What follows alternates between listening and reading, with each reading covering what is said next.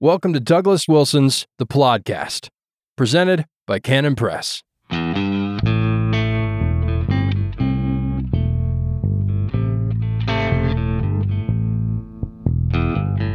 Yes, God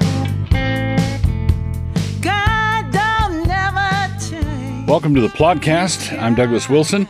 This is episode 295, and you are most welcome. Thank you for coming. Thank you for tuning in. Thank you for doing whatever it is you do to get this content into your head. So I want to talk about something I recently wrote about, blogged about, but it's sort of a perennial issue, or it seems like a perennial issue. It ought not to be a perennial issue, but it is. And that is, let's just call it arrests as election interference. Arrests as election interference. Now, we got a complicated situation. So, for example, I believed and continue to believe that the Clinton Foundation was involved in any number of dirty deeds. I think that there was a high level of corruption. Now, when you are dealing with a corrupt county official or a corrupt mayor or, that sort of low-level grift and that kind of thing, it is possible to have a changing of the guard and people come in, or a vigorous and honest prosecutor can come in and sort of clean house. And anybody who is opposed to corruption in government cannot be opposed to that kind of cleaning house. But you get to a level when you're dealing with the presidency, you get to a level where cleaning house becomes just another political weapon. So consequently, even though I believed that if a disinterested prosecutor delved into all the behavior of Bill and Hillary Clinton and the Clinton Foundation, they would find any number of things that were prosecutable. But I believed at the time, and said so at the time, that when Donald Trump was elected in a surprise turn of events in 2016, I was opposed to, the Trump crowds used to chant, lock her up, and so on.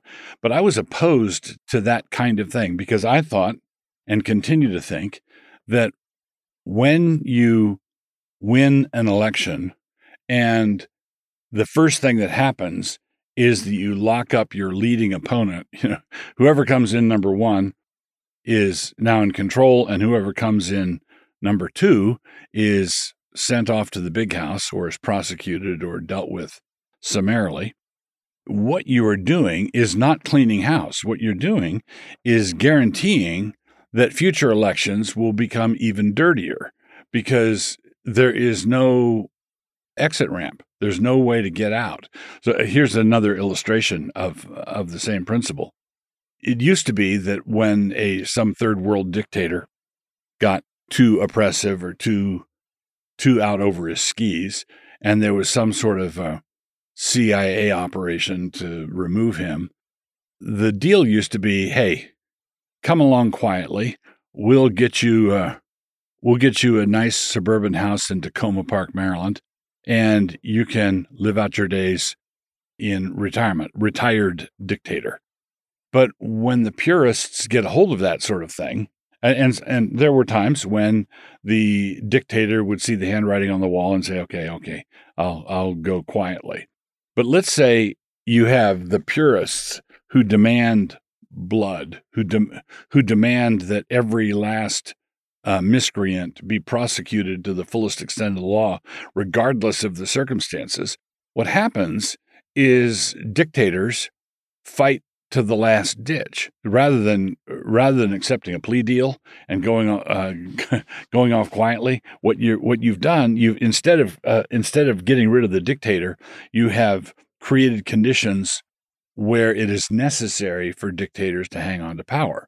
So in the same way, if you conduct your elections such that the first thing you do is arrest your opponents or prosecute your opponents and use the justice system as a tool in your political tool chest, what you're doing is you're not preserving the integrity of elections. What you're doing is destroying the possibility of elections. Now, this is all relevant because of what's happening to Trump right now. I know that the 2024 presidential election is going to be dirty because it is dirty now. I know that it's going to be dirty because it's dirty now. We're watching everybody. And I'm not talking about the kind of things that are alleged as happening in the middle of the night. The water main breaking in Fulton County and the rigging of the Dominion voting machines and the cessation of the counting and the ballots that were under the table. I'm not talking about any of that stuff.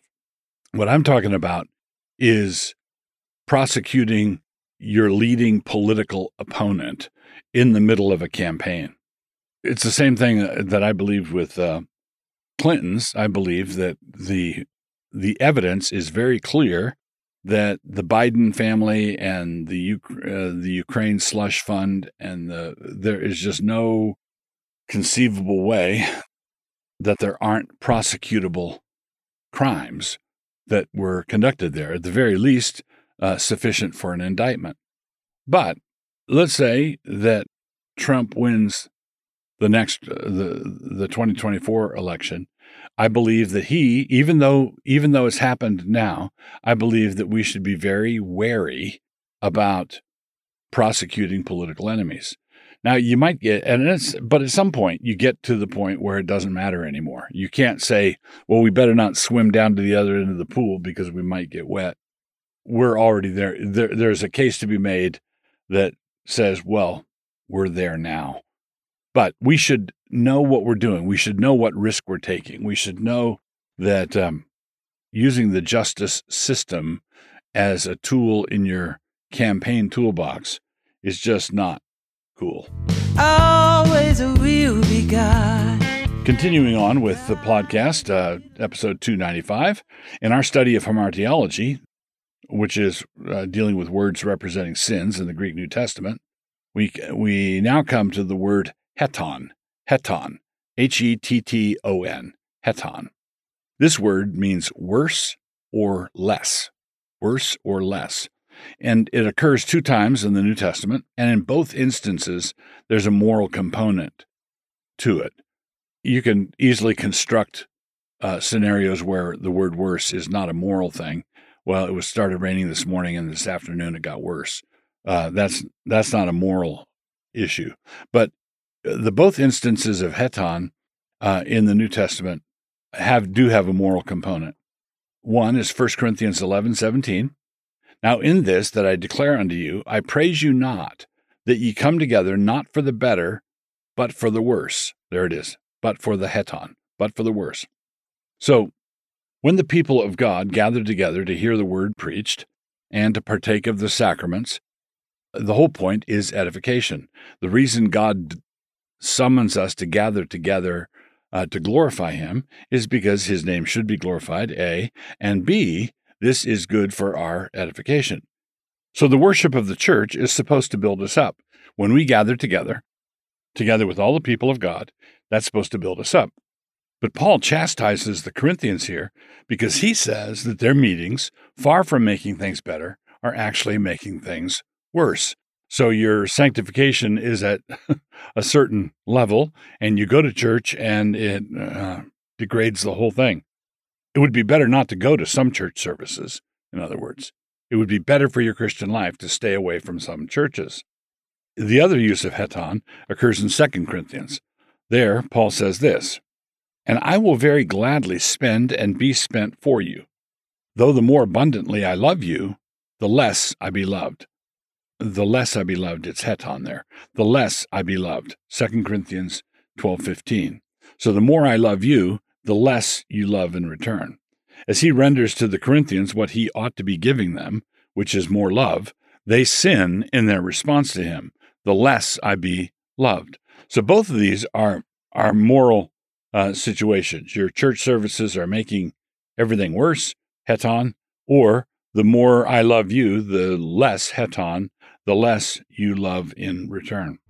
God don't never change. He's God. So for our book review this time around for episode 295 of the podcast, I want to commend a book called Taking Back the Culture by Preaching the Kingdom. Taking Back the Culture by Preaching the Kingdom. This was written by a gent named Roger Dunlap, a friend of mine who lives in Northern Ireland. And it's a small little book, and you can get it through Amazon, Dunlap, Dunlop. You can get it at Amazon. You can also get it at ccmbooks.com. ccmbooks.com. You can get the book there, or you can get it at Amazon. Taking Back the Culture through Preaching the Kingdom. Roger writes as a layman, encouraging ministers of the word to do their job, which is to preach the kingdom. When you preach the kingdom, you're preaching something more than individual salvation. Now, of course, and this should go without saying, I'm an evangelical pastor. I believe in the absolute necessity of the new birth, and I believe that we go to heaven or hell by ones. That means individual regeneration is a big deal, and we should take care never to background it or to minimize its importance in its place. But having said that, the Christian proclamation involves far more than simply preaching a gospel that will get X amount of individuals into heaven when they die. You'll notice that in the Gospels and in the book of Acts, one of the things that is preached is the kingdom. The kingdom is preached. And this little book is a good introduction to and a good encouragement to pastors who are in a position to preach the kingdom to start preaching the kingdom. And what this has to do, what this deals with, is the absolute authority of the Lord Jesus Christ over every area of human existence. We don't preach a truncated gospel. We preach an expansive gospel. The way we talk about it here in Moscow is all of Christ for all of life. If you're familiar with these terms, this is a way of saying that our Calvinism, our Reformed theology, is of a Kuyperian bent. One scholar has divided the Reformed world up into three sectors.